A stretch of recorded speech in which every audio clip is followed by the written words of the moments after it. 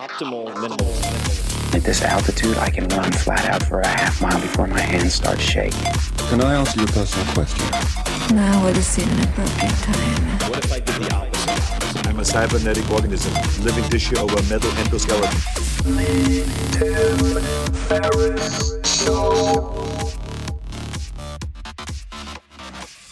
This episode is brought to you by Athletic Greens. I get asked all the time what I would take if I could only take one supplement. The answer is invariably Athletic Greens. I view it as all-in-one nutritional insurance. I recommended it, in fact, in the 4-Hour Body. This is more than 10 years ago, and I did not get paid to do so. With approximately 75 vitamins, minerals, and whole food-sourced ingredients, you'd be very hard-pressed to find a more nutrient-dense and comprehensive formula on the market. It has multivitamins, multi-mineral greens complex, probiotics and prebiotics for gut health, an immunity formula, digestive enzymes, adaptogens, and much more. I usually take it once or twice a day just to make sure I've covered my bases if I missed anything I'm not aware of. Of course, I focus on nutrient-dense meals to begin with. That's the basis. But Athletic Greens makes it easy to get a lot of nutrition when whole foods aren't readily available. From travel packets, I always have them in my bag when I'm zipping around. Right now, Athletic Greens is giving my audience a special offer on top of their all-in-one formula, which is a free vitamin D supplement and 5 free travel packs with your first subscription purchase. Many of us are deficient in vitamin D. I've found that true for myself, which is usually produced in our bodies from sun exposure. So, adding a vitamin D supplement to your daily routine is a great option for additional immune support. Support your immunity, gut health, and energy by visiting athleticgreens.com/TFS. You'll receive up to a year's supply of vitamin D and 5 free travel packs with your subscription. Again, that's athleticgreens.com/TFS, as in Tim Ferriss Show. athleticgreens.com/TFS. Man, that sunset is gorgeous. Grill, patio, sunset. Hard to get better than that. Unless you're browsing Carvana's inventory while you soak it all in. Oh, burger time. So sit back, get comfortable. Carvana's got thousands of cars under $20,000 just waiting for you. I could stay here forever. Carvana, where car buying meets comfort, meets convenience. Download the app or visit Carvana.com today. Why, hello there. 好久不见. Long time no see, literally, in Mandarin, or 久しぶりじゃねえか in Japanese. This is Tim Ferriss. I'm feeling a little lightheaded and a little frisky today. And this episode is not going to be me deconstructing a world-class performer, as I usually do, an interview format over 2 to 3 hours. This is not that. This is going to be very short, hopefully very, very actionable and practical. I was asked recently how I choose my projects and what I say yes to, what I say no to. And I riffed on this and we recorded it as part of something larger that I'll be sharing in the near future.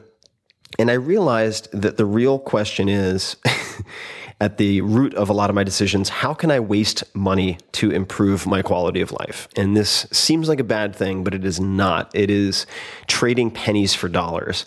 So how can you waste money to improve the quality of your life? Well, I will delve into all of that and much more. This was spontaneous. It's off the cuff, so it is not a TED Talk, but I hope you will get a lot out of it. And I was encouraged to share it because people there at the time felt like folks might like it. So please enjoy How to Waste Money to Improve Quality of Life. How do I determine what to delegate versus what to do on my own? This is an ongoing challenge, as it is for a lot of people, but a few of the things that I consider are, first and foremost, do I understand the task and the roles and the actions, to-do lists, checklists involved? And this is going to sound funny, and I don't think this is necessarily the best approach for everyone, but for me, as a type A perfectionist, I like to have a base level of competency in almost anything that I delegate. And I say almost anything because I'm not a coder, for instance, so I don't need to know how to work with CSS or anything else to work with a designer, but I do know how to sketch and create mock-ups or wireframes. and then so I can work with those abstraction layers, and then the levels below it, the sort of implementation of that, I don't need to understand as well. But in the case of, for instance, podcast editing, I went into a very imperfect tool, GarageBand in this case, and edited the first probably 20 or 30 episodes because I enjoyed learning that as I enjoyed learning new skills.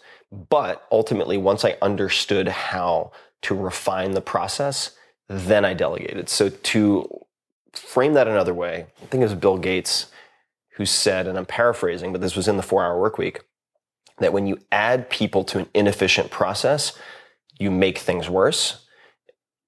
Only when you add people to an efficient process do you make things better. And there's a book called The Mythical Man Month on software design and software development that talks about this, where if you have a late software project, because the underlying process has been fucked, if you add more developers to it, you're just going to make things worse. It's just going to take longer. So I like to test drive almost every process myself first before I delegate. I think that most problems with delegation, most things that get missed, most mistakes that get made are the boss's fault, not the employee's fault or the contractor's fault. It's because the task itself wasn't clear enough in the beginning. A lot of people delegate because they don't want to do the hard thinking.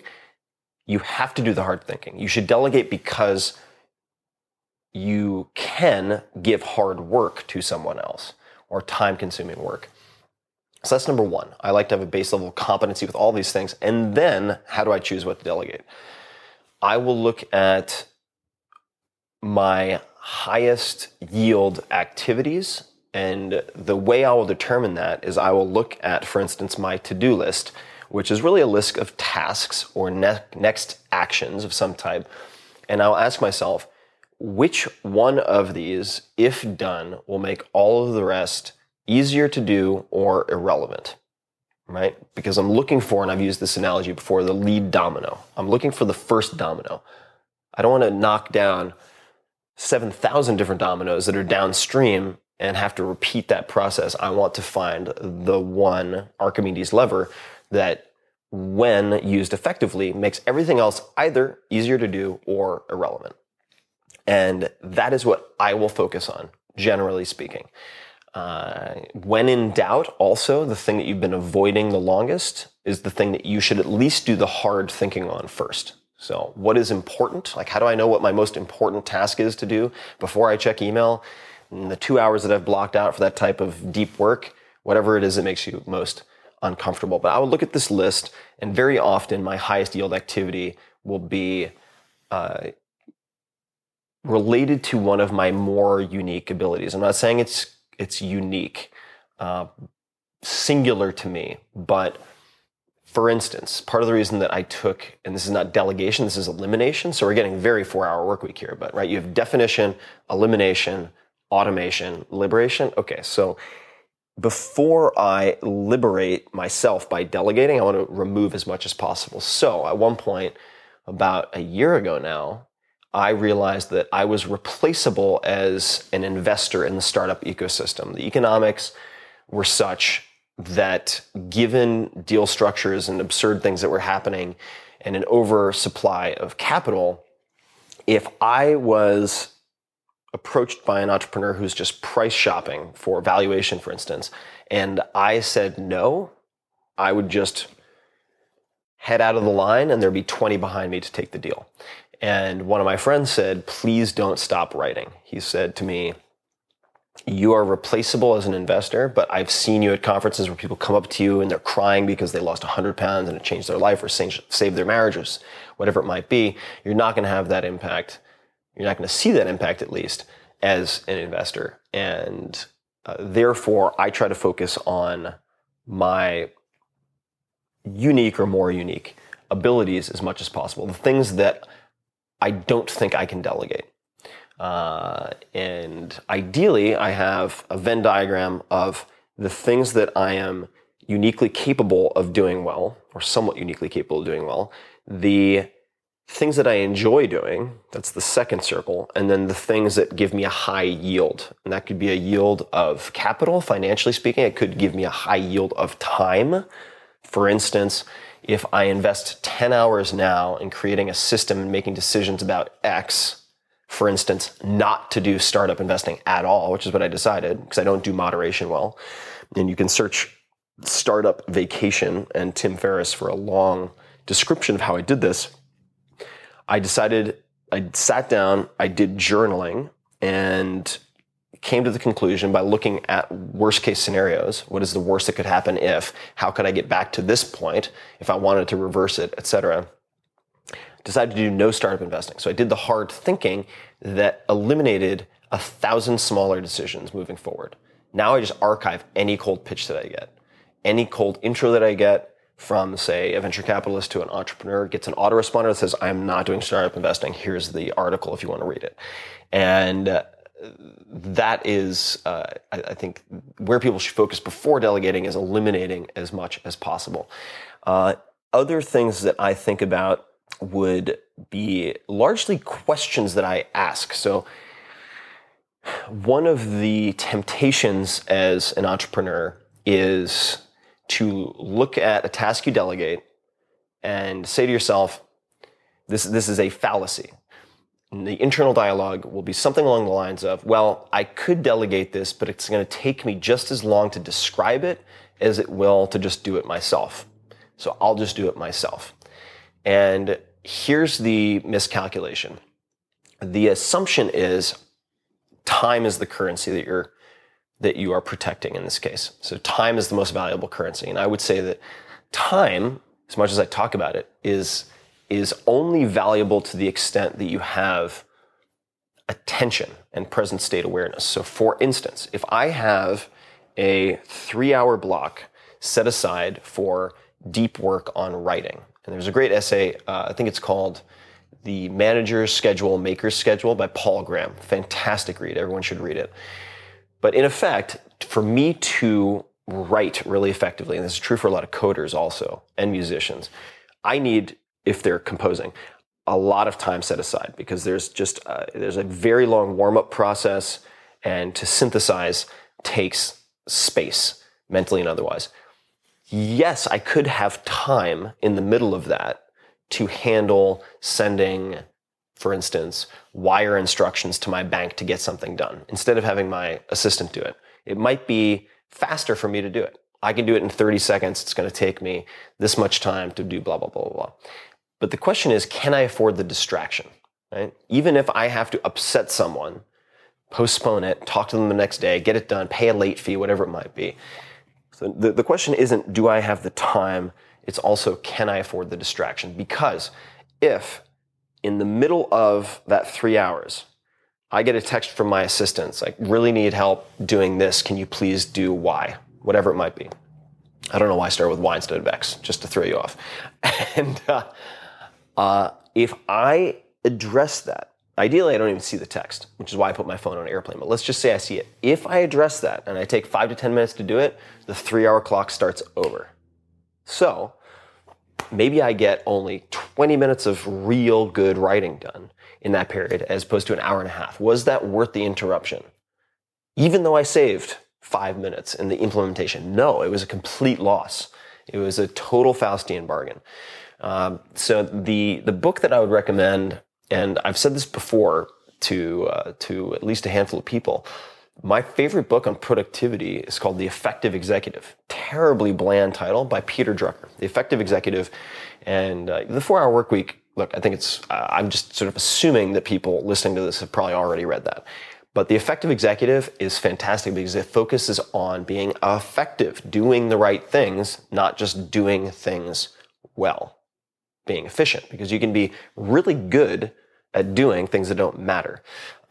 And the effectiveness part, so in a way, I'm not dodging the question, but I think that the vast majority of people I talk to, when they say, oh my God, I'm overwhelmed by X, Y, and Z, I need to hire people A, B, and C to handle it, those tasks largely shouldn't be done in the first place. When I drill down and we have 2 glasses of wine and talk about their systems and so on, they haven't done the deep dive to really determine the relative value of all of these things. They're just feeling temporarily overwhelmed and they just want to like hit the volleyball back over the net and not think about it for a while.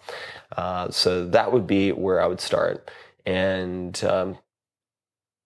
the last piece I'll throw out there, and I know this is a meandering answer, is that I've been asking myself more and more, how can I waste money, in air quotes, how can I waste money to improve my quality of life? And like, pick a crazy number, right? So if you currently spend, and this is not prudent to do if you are just scraping by and paying for your rent. This is not a place for what I'm going to suggest. But let's just say you've hit a level up in your career and you have a little bit of disposable income.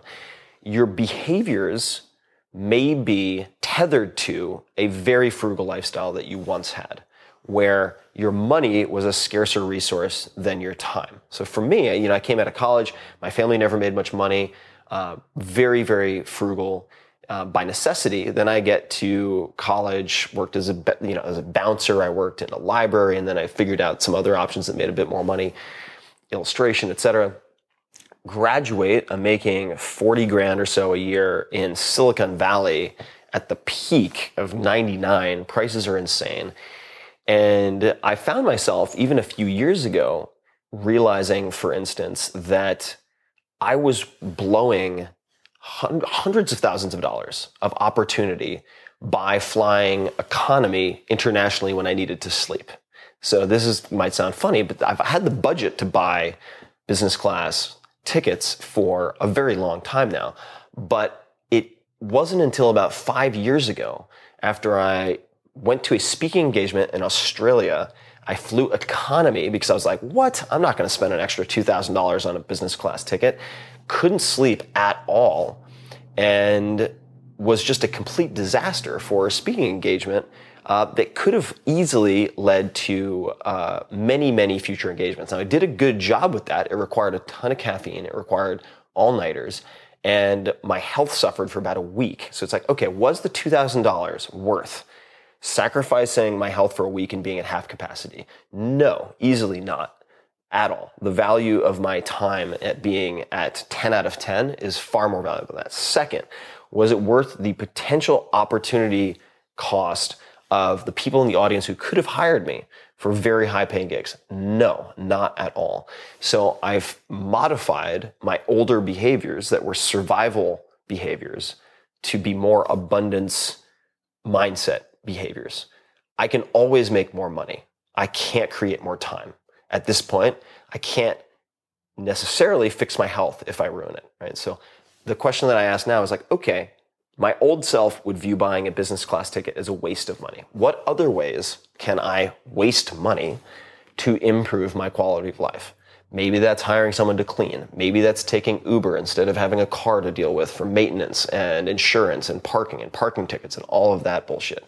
Maybe it's, who knows, fill in the blank. So I will do journaling exercises where I'll write down, okay, pick a number. Let's just say that you have, I'm making this up, you have $5,000 of disposable income per month, all right? And I'm putting aside how much you need to save for whatever you want to save for, all right? So if you have college tuition to save for and so on, you need to do those calculations on your own. But let's just say you have 5,000 that you can kind of do whatever you want with. And you're currently only spending 500.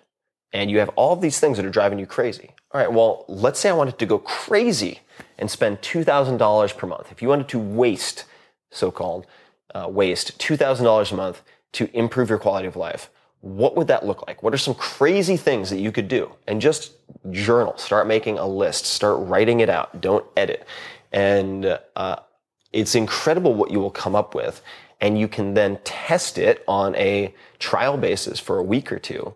And that is how I've identified some of the smallest changes with the largest quality of life outputs imaginable, is by doing this very, very simple exercise. And I hate to give so many caveats, but this does not mean that you take your whole life savings and blow it on whiskey and whores, okay? Just so we're clear, that's not what I'm recommending. And it does mean, however, that you don't, when you've reached a certain level in Maslow's hierarchy of needs, that you don't make decisions based on a survival mindset that has traveled with you from the sort of shelter food basis, if that makes sense. And it's taken me a long time to realize that, but This type of questioning and these types of journaling exercises and overall a focus on effectiveness and not efficiency, I think, are the drivers behind, long story long, how I decide what to do myself or what to delegate. Hey guys, this is Tim again. Just a few more things before you take off. Number one, this is 5 Bullet Friday.